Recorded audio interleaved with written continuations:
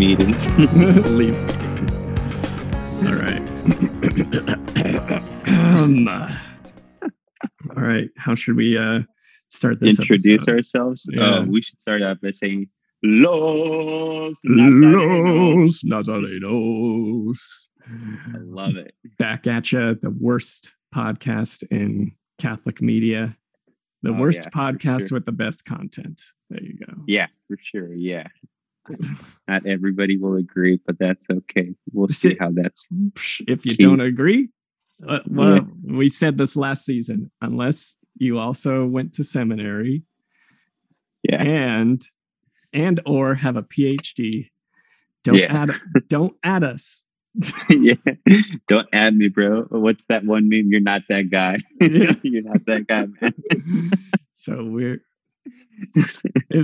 should we be really stuck up and just remind everyone that we both have masters in theology? Yeah, I mean we just did, and yeah, we do, and we're super excited today.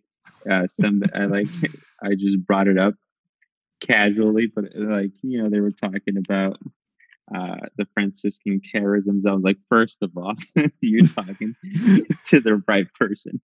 Let me tell you why. Then I told them, once I told them, they were just like, oh, I have to go do some other stuff. I'll be back. I was just like, was this at your training today? Yeah. Okay. Is the school a Franciscan school? It is, yeah. Mm-hmm. Oh, awesome. Is it at St. Francis, the parish? It's not, no. Okay. Mm-hmm. No. Because that's out there. It is, that's out in Raleigh, which is maybe 20 minutes from where I'm at. Okay. But this other place is 20 minutes away, but on the opposite direction. Is it run by the OFMs? Is the parish or school run by OFMs? No, the parish. No. I'm sorry. The parish is run by the OFMs. Okay. The school isn't. That's by the diocese. Yeah. So it's really cool. You're gonna be. You're at home. Yeah. For sure, dude. There's no Franciscan parishes out. At least I don't. I'd probably have to drive an hour to find one. Yeah. So I just gotta stick with the good old. Founded in 1854 German parish. So 1854. Wow, something like that. Old. Yeah, that's or cool. 1845 something. It's very old. This one was established in 1909. So yeah. Ooh, oh yeah, yeah. But nothing now. 18. Cool. That's a lot. Beautiful old buildings. Yeah, but it's hard because the inside of it is post Vatican II, because the addition, the front facade is still this beautiful stone church, and then but then as it's been remodeled and expanded, it's just boring, white walls and what's the cheapest material we can get? Decent stained glass. It's fine, but I feel it could be way more kind of like the missions, how they're super dope on the inside and the outside. Yeah, I will agree. I will say that there's one parish here that I went to, and it had the stained glass, but it had a cross, and I was like, if people don't know that much about stained glass and the symbolism, or if they don't know a lot of the story that's being told, it could be taken the wrong way because it's got a cross that's upside down. Oh, and so that would be for Peter, right? Right, for Peter, exactly. Yeah, but I told Janet, I was like, oh my goodness, look at this, and she's like, oh no, should we leave? Maybe this isn't a Catholic. I was like, no, it is. I was like, but that's kind of what I was thinking. I was like, if you don't know, yes, San Pedro over there. Yeah, San Pedro. Yeah, man. But yeah, like you were saying, Vatican II. A lot of things changed. And we saw a little bit of those effects out in Colombia, in Medellin. But today's topic is about the encuentros, and we're going to see how those results from the Second Vatican, as well as, the Conference of Medellin, really influence the church here in the United States, kind of making our way back more local. Local la cabeza. Loco theology. Yeah, man, for sure. So That's good. I like that. yeah, because we got so like one just kind of statistically the church in the United States, and we were talking about this before we started recording, like Hmm. if it hasn't already tipped over 50%, it's about to. So be over Yeah, 50% like Hispanic, Latin American, or um, yeah, Mexican like American, Latino. so Yeah. on and so forth. What would be a correct term for like just people of Latin American descent in the United States that's not like specific, like Mexican American? Well, I would probably say Latino. Okay. A lot of yeah, and you see that in a lot of literature, especially like a lot of literature that focuses on like that specific community. They use two words interchangeably, which is like Latino or Hispano or Hispanic. Okay. Um, and you know, people get into like why Hispanic isn't good because it doesn't incorporate like our Caribbean brothers and Mhm. sisters. And so you know they use you know the term Latino.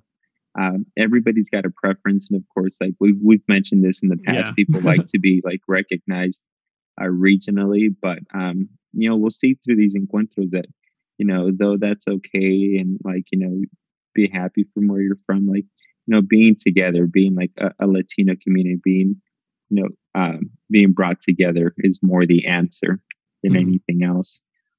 Cool. But Well, yeah.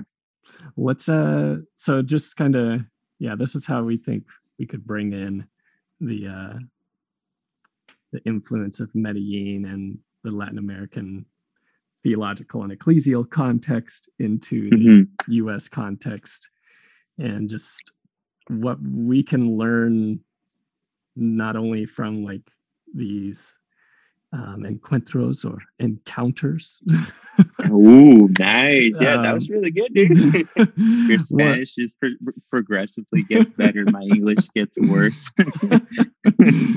but we yeah, we can learn from, yeah, because in the end it's like, I don't know, Vatican II called for like the church and the liturgy to be enculturated Hmm. into every culture around the world.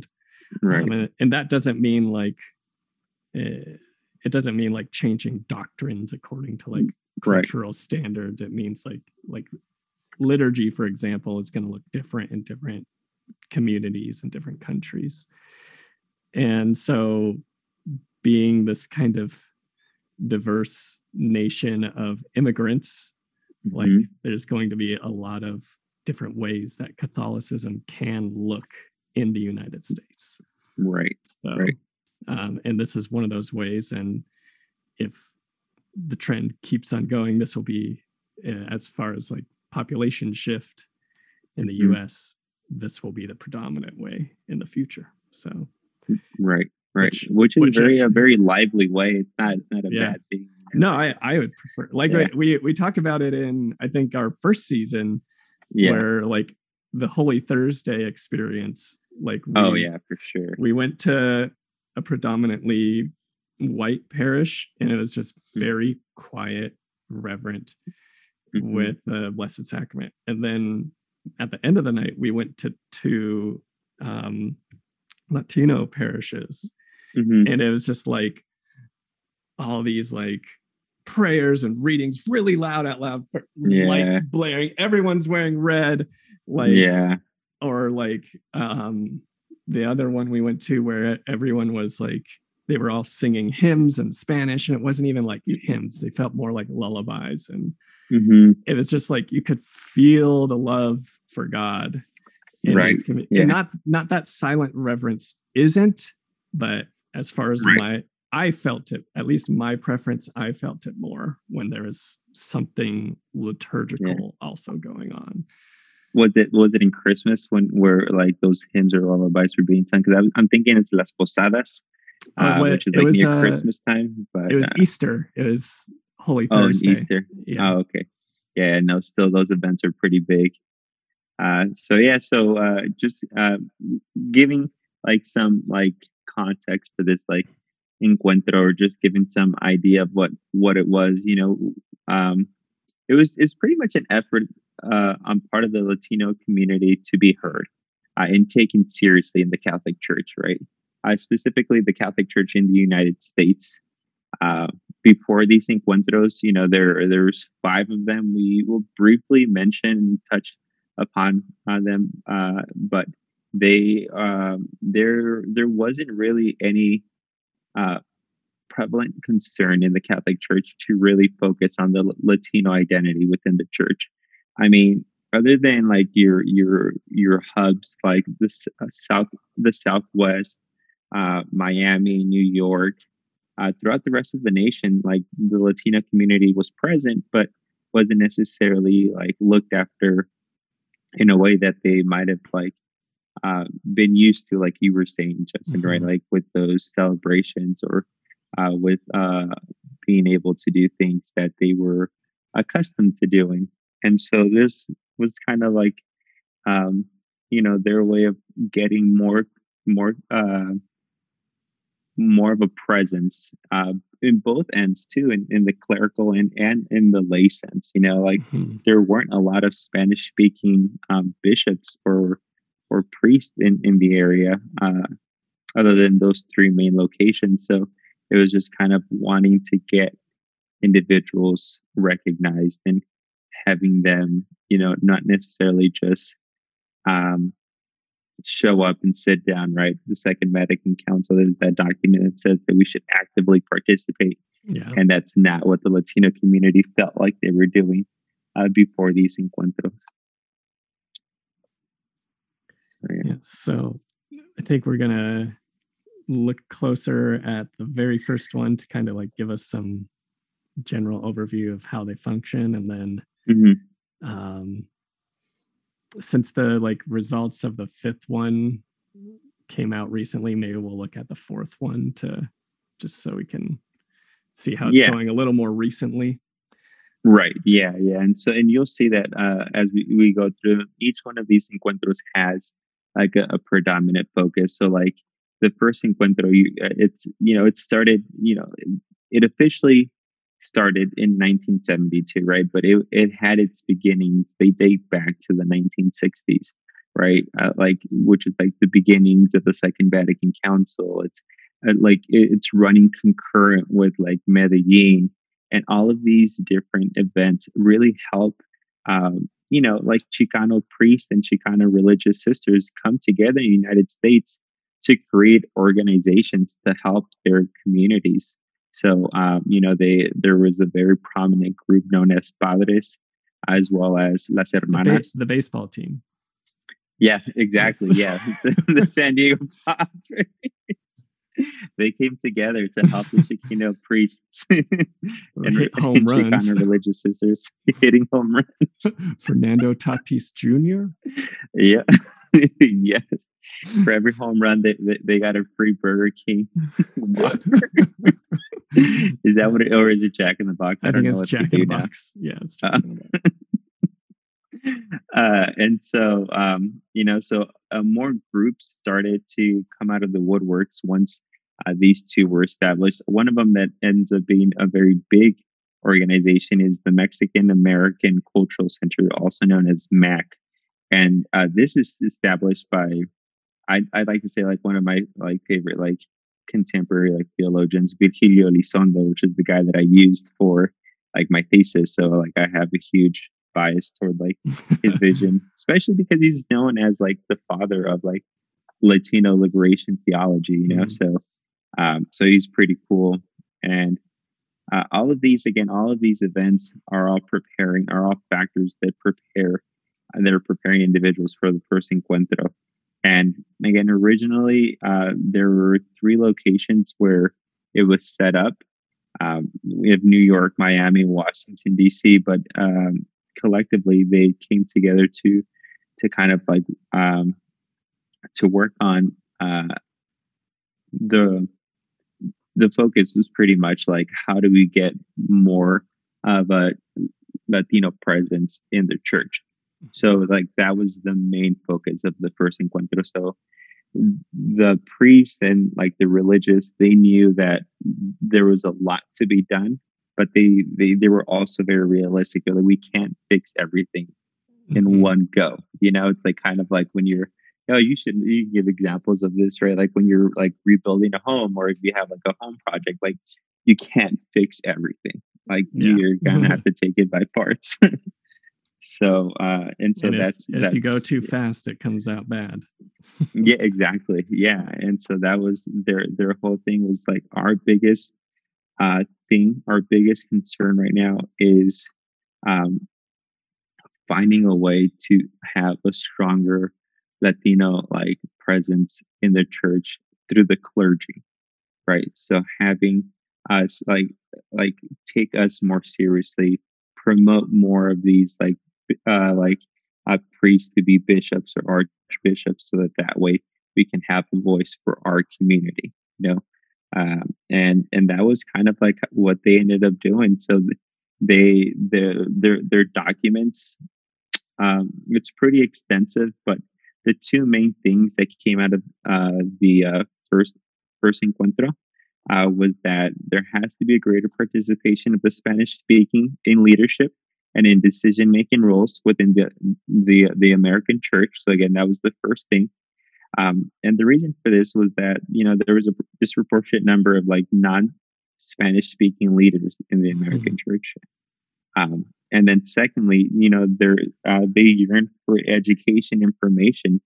Um, Sometimes a lot of these priests were like given like roles of priests, but weren't necessarily given tasks to kind of develop that leadership, right? So it's like, cool, you just finished the seminary. We needed people that we could just put, but we're not really gonna like help you form, help guide you, just like with anything, right? Like there's formation. If you are like working in a position, there's like different like individuals that help you grow in that field, and that wasn't happening for like the Spanish speaking priests. And so they wanted more education and more formation in order for them to um, help facilitate the integration of themselves into the Spanish speaking community.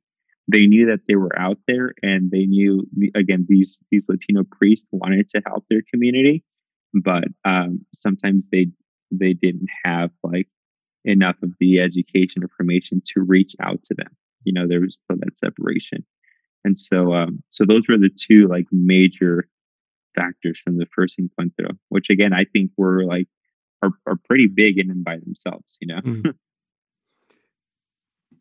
All right. Well, what was going? So then they took a break for a few years, and then they came back. Yeah, they did take a break, but it was actually just like literally just a few years. Like Yeah. I mean, they were back at it again in '75 for the second encuentro, and so they focused on wanting to create a. I mean, their focus here was unity and plurality, integral education, and social change. That was like the main goal of the second encuentro. They saw the benefits of the first encuentro almost immediately. Mm. Once they started getting like new offices, they started getting like new committees, they started seeing like the church being like revitalized because the Latino population saw individuals up in the altar that they can like associate with, right? That they understood, first of all, and that were, allowing for customs that they knew to be prominent within their parish. And so, because of this, the second encuentro was kind of like greenlit fairly quickly. And again, the focus here now becomes less of a clerical thing and more like, okay, let's start helping our community, right? Mm-hmm. And so this is where we get the integral education, the social change, right? And they said, that their focus were these topics, but they not only were they their priorities, but they knew that they were going to have to emphasize leadership, right, and care for the young. Mm-hmm.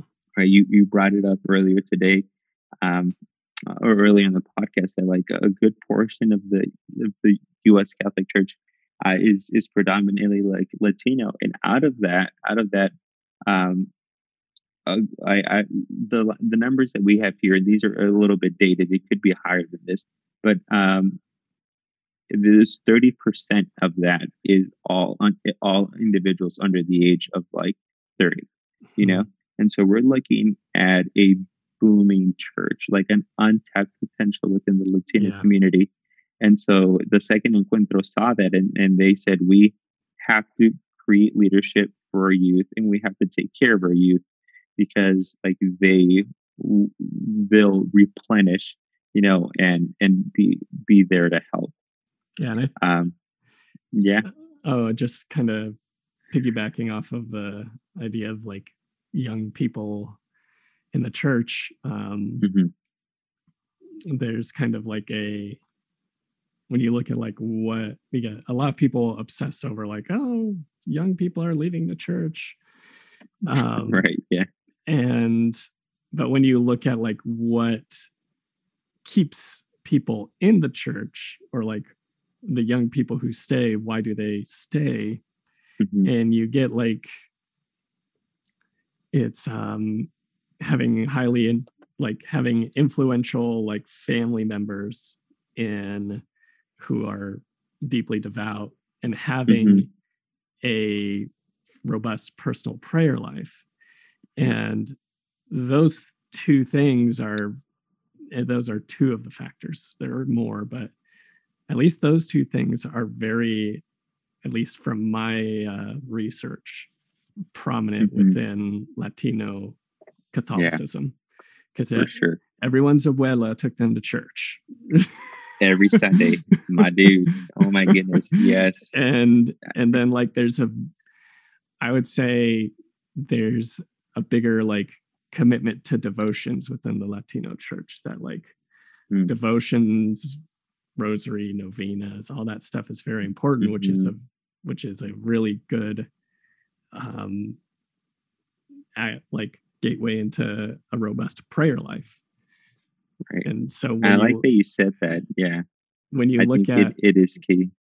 when you look at like those factors, if there's statistically like factors that keep people in the church, and then the church is becoming more Latino, and a big part of it is young Latinos, like Hmm. we could be, like you say, a boom is coming, and I think there's Yeah. actual like data to back that up. Right, right, for sure. This encuentro, has a lot of more like robust like results from them. It breaks it up into like different guides. I think I'm just gonna like hit a couple of them. Well, I'll list them all out, but then we'll just dive in a little bit deeper on a couple of them, right? So like the first outcome was evangelization. Their second outcome was ministries in the service of evangelization. We have evangelization and human rights, evangelization and integral education. And then we have evangelization and political responsibility, and evangelization and unity in pluralism, right? And so, um, one of the really cool things here that maybe you heard our Medellin podcast is that you see how a lot of these priests are being influenced by previous like gatherings, right? And so you hear in evangelization, like it says, evangelization is a call for everyone, but they switch the way that they ask for help, right? The hierarchy here is reversed. The call isn't for the bishops to do stuff. In this case, the call is sent directly to the laity. What are you guys going to do to be that change? Like, yes, like there's more of you than there is of like these But like I just come here on bishops and priests. Sunday. Right. What, I have to do things? Yeah. I just want to Right. come get my Jesus crackers on Sunday and go home. Yes, exactly. Also, is this gluten free? Yeah. It's which also like which which it's picks okay. do I eat out of? Yeah, right. Exactly. No, that And I one have to wasn't. go That one directly to wasn't the for priest. you. Yeah. I'm gonna switch lanes because the priest is over here. Oh man. And so again, it's sent directly to the lady, right? It's our call to help evangelize. Um, one of the things that we see here that again echoes that notion of uh, Medellin is integral education, right? If you remember hearing that podcast, Mhm. the bishops really focused on like, in order for there to be true change, like we need to be able to change the way that we think. And so here, um, the people that gathered for the second encuentro, they defined integral education as it attends the total person, right? It's a goal to liberate the individual and it promotes creative pedagogy, right? And they take it a step further, which I really like. With both of our past being DREs and stuff like that, it's Yeah. like, and it's not just in schools. Like this needs to be applied in religious programs as well. They Yeah. need to be multicultural. They have to be liberating. They have to respond to the community's religious and economic and cultural needs. And I was just like, yeah, for sure. Like, Hmm. you know, That I just, that's yeah. funny because that's like I have a couple articles published online, and the first one I Hmm. put out was like about catechetical renewal. And it's like this is largely ignored by Hmm. parishes. Like you can't it Yeah. if you're I don't know. It's such a the whole system is defunct. It's like it's not even like you if you recognize that like your parish's DRE sucks Hmm. and like all the catechists suck, like you couldn't even go to your pastor and be like, "Hey, you need to like rework this out, like or Right. get new people in here." I mean, you Right. could do that, but it's not probably nothing would happen. So it's like Yeah. there needs to be huge structural changes when it comes to Yeah. like It is. It is defeating. educating You in know. the faith. Yeah. Yeah. For sure. Yeah. Because even because like let's say you have like really awesome, right, DRE and super awesome catechists, but Like then you have us. like super, yeah. And But then you have super like curriculum, and yeah, it's just like, oh come on, and it's just like what do you do, yeah. for sure.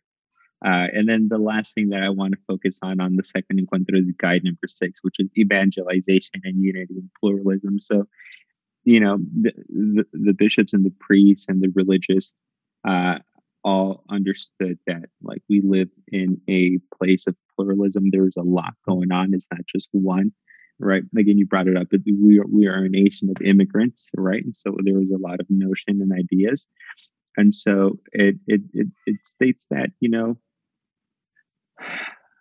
there is a way to include yourself to the nation without losing yourself, Hmm. right? And I think like that was their biggest thing.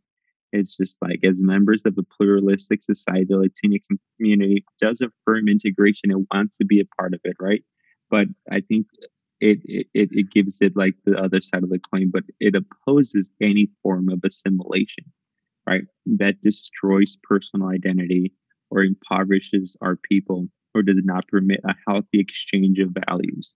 Right? And I Hmm. think that's important. There has to be a healthy exchange of values, right? Like it can't just be like, oh, take, and then I'm going to give you what I want to give you that's going to make you more like me and less Yeah. than you, you know?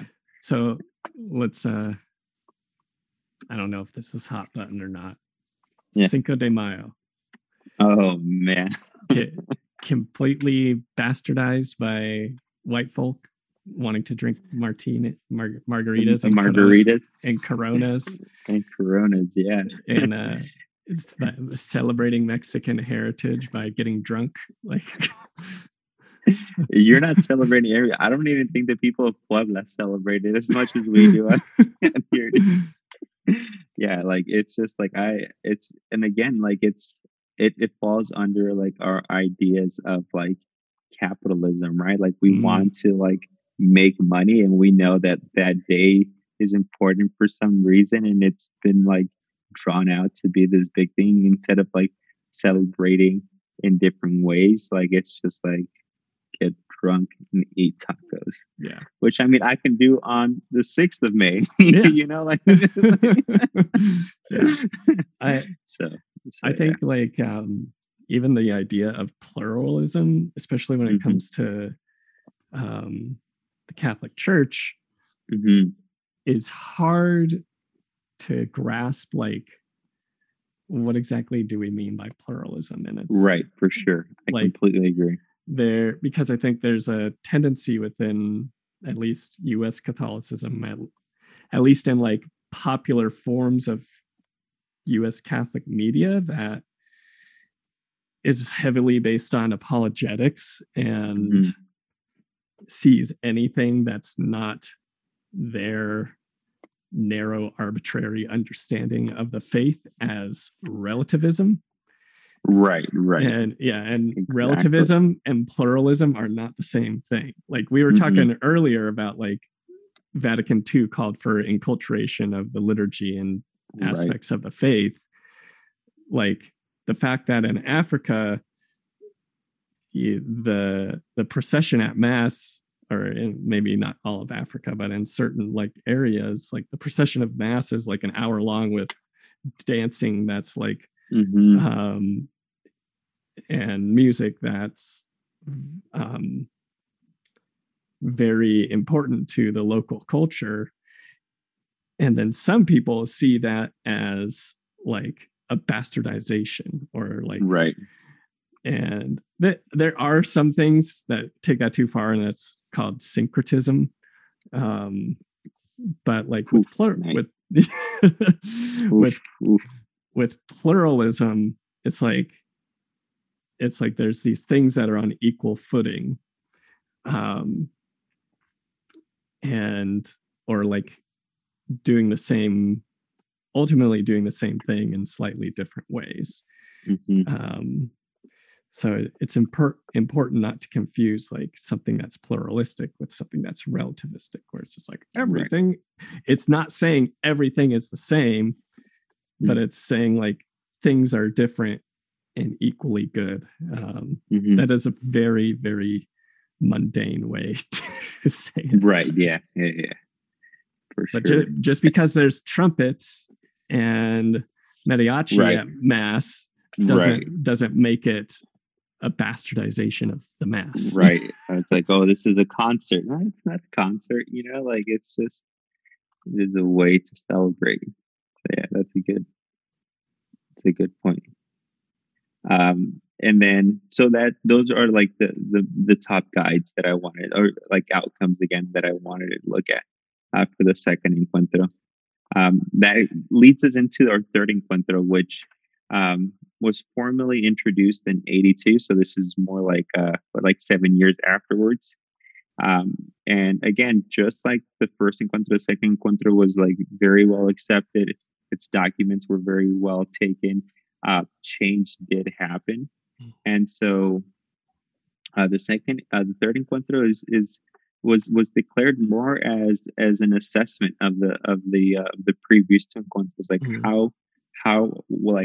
how is it going, what changes have happened, right? Again, Medellin, it's always changing, things change, new problems arise, how can we like help? And so in this case, the encuentro consisted of the third encuentro focused on 4 points, and it was pastoral training of leaders, continue evangelization, bringing a commitment to the part of grassroots, right? And a focus on encuentros at a diocesan and regional level. So you can see how even these topics form like an assessment, right? Like how are the encuentros on a diocesan level? How are they in a regional level? How are they down with the parish community, right? And as well as the training of leaders. So overall, the encuentro, this particular encuentro is divided into multiple sections: historical context, conclusions, commitments, follow-up, a credo, theological pastoral reflection, and a mystica. Out of all of that, we're only focusing on the commitments because these are like the findings, right, of the encuentro. And so these findings are the following. Like the first one is evangelization, the second one is integral education, the third one is social justice. We get youth on in this one, and then we conclude with leadership formation within the Latino community. Um, Here again, they they call they call out the church, which I think they're just like we and we mentioned it a little bit earlier today, but it's like, hey, dude, like the Latino community felt that the members of the church were being insensitive in a way that they lack identity, unity, and like religious responsibility. Mm. And it was just like these are the things that you're lacking. And again, because they went and they assessed at a grassroots level, this is what the parishioners were feeling. Mm. They felt that the church is yeah. So that I mean, yeah, those were the three components of the church that they were like, we should look into seeing how we can fix this, right? How can it be more welcoming? Um, Yeah, and that's Secondly, oh, go ahead. oh yeah, and that's like if you still think that the priests and bishops are like royalty in the church, they're Right, not.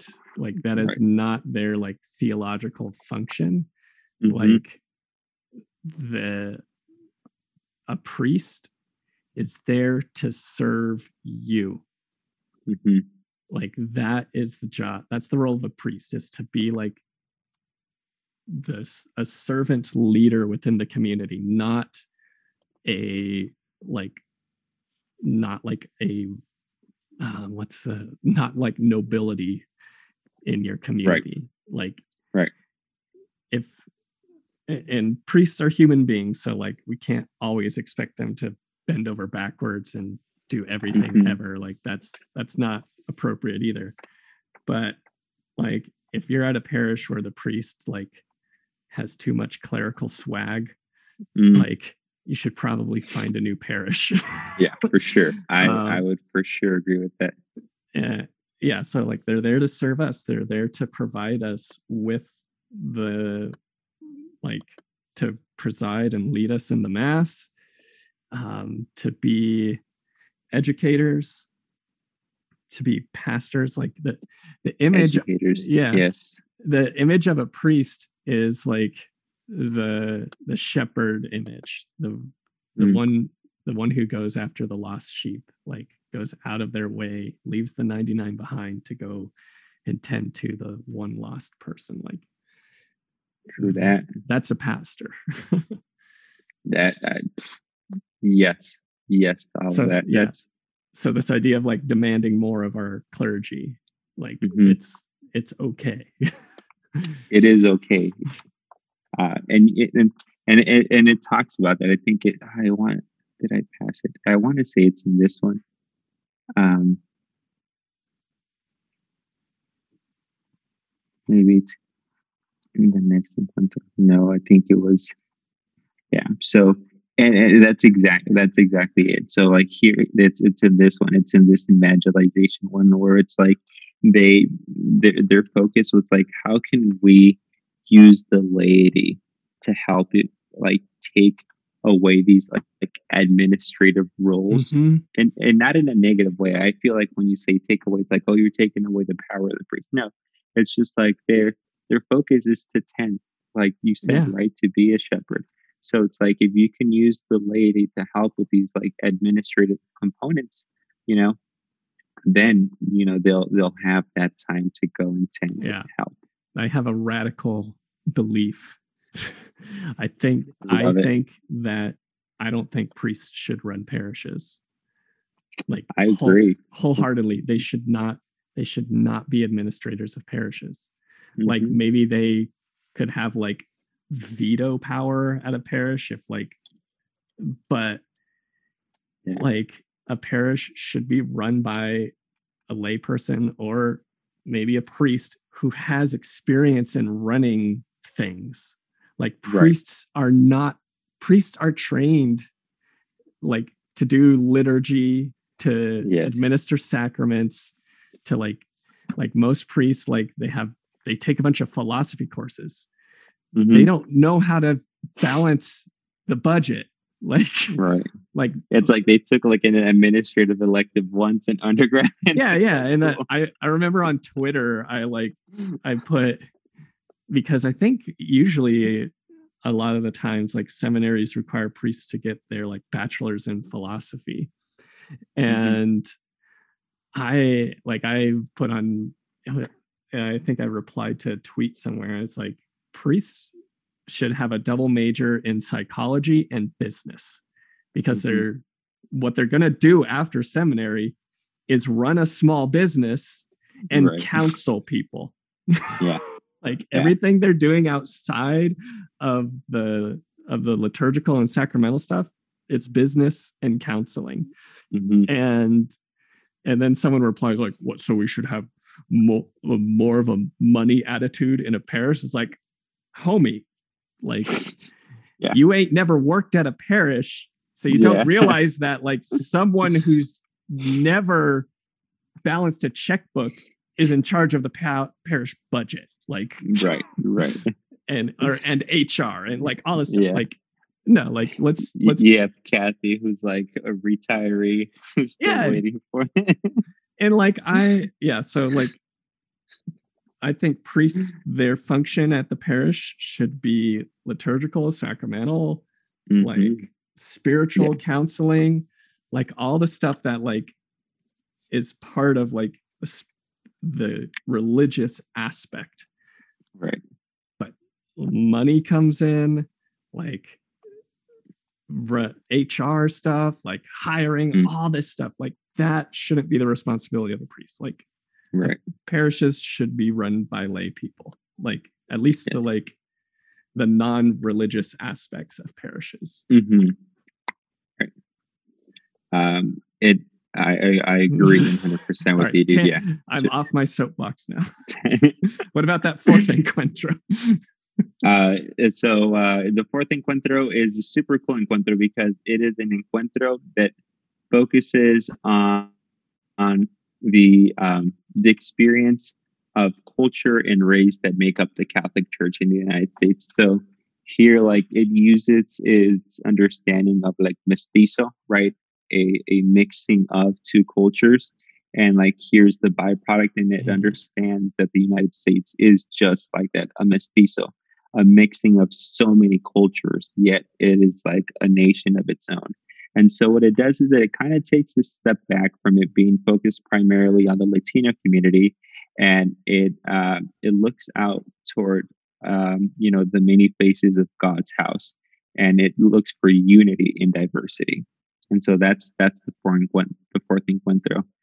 We have participants from different backgrounds: Argentinians, Filipinos, Koreans, Vietnamese, Chinese, Asians, Africans, Native Americans, Pacific Islanders. All of these, with like 88 bishops, attend the fourth encuentro. So if you're looking for the fourth encuentro, you should probably look at search it under the encuentro 2000, because it's not written out as the fourth encuentro. If you research like IV encuentro or like the fourth encuentro, nothing's gonna show up. They're like, what are you talking about?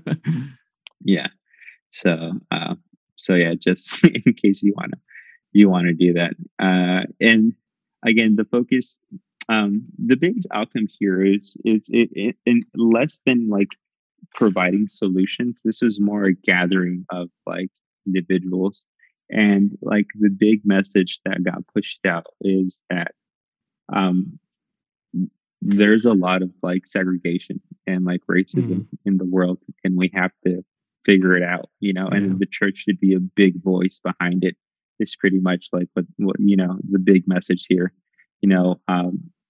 People, even if you have like a regular parish life and worship life, like it asks its participants to soberly reflect on that. And like, what does that look like? Do you go to a predominant, like, do you just go to a Spanish mass, or do you just go to an English mass? Do you make an effort to go to like a church maybe that isn't necessarily like on the quote unquote right side of town, And so even though like our faith calls us to be inclusive. And it gives an example here. It's like schools and workplaces environment by reason of civil rights mandate diversity in their areas, right? Like you have to be. But like at times, like the church is like, well, if you go to the 10 o'clock church, this is like the old people Yeah. church, and like or like the old people mass, and like this is it, you know? It's like it says like you really think about that because we those become like norms to us, and we just sometimes just believe, oh, like this is just how things are, and just call it a day. And so I think that was like a really cool thing of the encuentros, to kind of take that step back and like really just encompass like everyone. So, yeah. And then I wonder that how. puts Oh yeah, sorry. no, go ahead. No, yeah. I just wonder how, like, in the I mean, I'm sure both things are in operation, like a deliberate segregation and like a of like this is a deliberately racist segregation of like this is the white mass, or like this is a white church. Yeah. And like a maybe less intentional one of like wanting to be with those of your within your own culture. Right. Like yeah, I mean, I don't think it's an easy answer of like what would the integration look like. Right. Yeah. And I think that, and I think, and in its outcomes, it states it is like we don't know what the answer is. So we just do know that when we come together, like it's a lot better, you know? Yeah. So yeah. There was like between the fourth and then the fifth encuentro, there was this like mini encuentro. And it was for the youth, pretty much. It was like a youth retreat for the Spanish speaking community. And it just kind of allowed the church to listen to Latino youth. And, some of the outcomes here were like focused conversations on like youth and wanting to take on like leadership levels on like a parish level, a diocesan level, and like an archdiocese level. Like we brought this up I don't know if it will be our last one, but it's like, if you're telling us we're the church, let us be in the church. Let us make that change, And so, that was pretty much the big. Let us work the computers. Right, exactly. Don't just call me over when your mouse doesn't work, because Carl put a post-it note underneath your mouse. And for the fifth encuentro again, kind of like is kind of like what the third encuentro was. It's just kind of like an assessment of how the encuentros are doing, how they're being implemented on throughout the nation, and just finding new strategies that are more appropriate to help the community in our present times. We know that things change, and again, just wanting to see how we can better serve the Latino community. And so what's really cool about this fifth encuentro is that it's a fairly recent encuentro. It started a few years ago. Actually, we were still, well, I mean, the preliminary planning began in 2014, but its conclusions and everything were finally published in 2019. And this was like the first encuentro that was like it fully happened in our digital time. So like if you research this one encuentro, there's a lot of stuff on there. So it's got its own website, which the rest don't. You can find all of like the conclusions and findings available digitally on the fifth encuentro website, and like it has all the homilies that happened. It has the speech that Pope Francis gave during the encuentro. And again, what's really cool about this encuentro is that it really looks into topics that are really prevalent, and that, not that they weren't prevalent in fact in the day, but like because of like administration and all that, there were something that they were looking into, such as like immigration, family ministry, vocations, ecclesial movements, being ecumenical, a global solidarity, like higher education, so it's like the human development. So it's a really cool read, and it's available for you free, which I can't say about the other encuentros. I tried buying the results of all the other encuentros. For the first three, it's not too bad. There aren't any specifically from the Unity one, and then the youth the youth results. If you want to buy those are like $80, and I'm like, whatever, dude. Nope. No, thank you. So my question, Yeah, like as a Mexican American, Latino American, yeah. do you see the impact of the encuentros in where do you see like the positive impact, and maybe where's more work need to be done? Yeah, so for sure. I remember as I was doing like my research for the thesis and stuff that like I was like I couldn't like and like I was just like there's no way that this is how like things were, and it was just like but then like I reflected on like my upbringing of my Catholic faith, and I was like, oh no, that did happen. So like one of the things when I was reading that kind of like blew me away was like there weren't places for the Latino community to like worship, or like they're just like there aren't any there we don't have any time slots available for you. Mm. Our 9 o'clock is full, our 10 o'clock is full, our 1 o'clock is full, and our 5 o'clock is full. Like, um, and so I don't know how this particular parish did it, but um, they had a 1 o'clock, but we had to be like in the basement of the church. And So yeah, just hide the for, brown people. yeah, for me it was totally normal. Like it was just like yeah, like but and then like and that was in California, and so then when I was doing my research, I read like this similar experience, but it was like out like in the Midwest, and I was like, oh, that makes sense. I was like, well, it doesn't make sense, like it's not okay. Like just make more slots. There's a lot of hours in the day.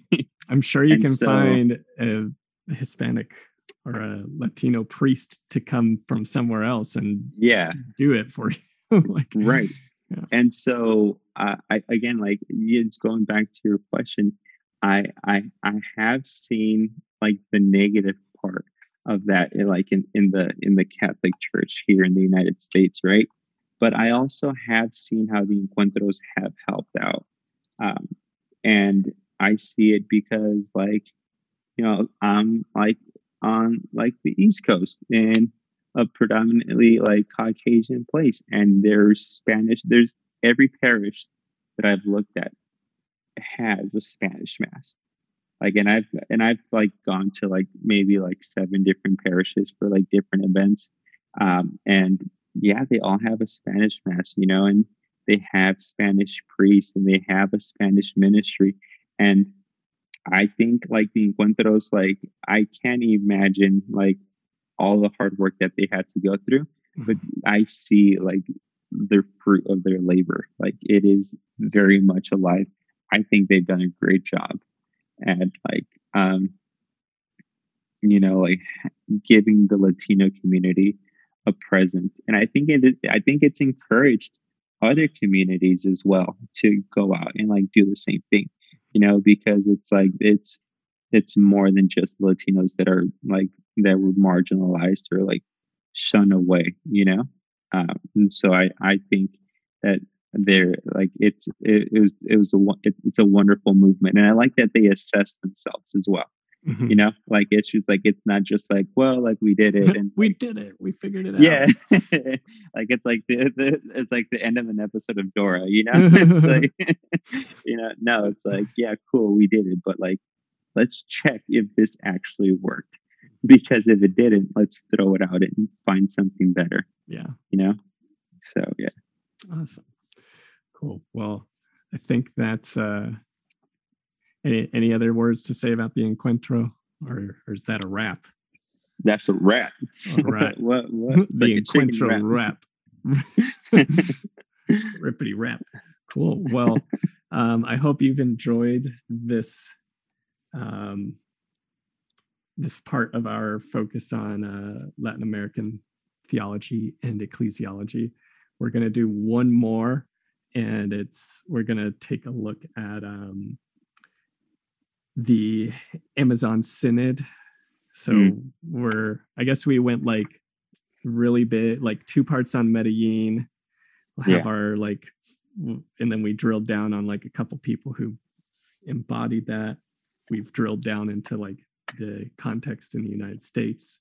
We're going to drill down again, and probably one of the most recent and prominent things that focuses on Latin America is the Amazon Synod. And so we'll be looking at Pope Francis's post-synodal post-synodal apostolic exhortation, Quadria Amazonia, or the beloved Amazon. So, man, your Latin is getting fresh, dude. Nice. Your Hebrew was phenomenal. Oh yeah, so I probably was like saying it awful, but I don't have I don't have any of that down, but you'll get it. I got that Yahweh. All right. Okay. Well, nice. Make sure to give us a terrible review. Yes, horrible review. Or a good one. If you think we're that bad, you can give us a good review. Yeah. Stick it to us. Give us 5 stars and be like, this is the worst garbage on the internet. And then, but yeah, so rate and review the podcast if you can. And then you can follow us and check us out on social media. And that's Instagram, Twitter, Facebook is all at Nazarenos for Life. And for life. We'll catch you next time. And I guess that's Los Nazarenos out. Out.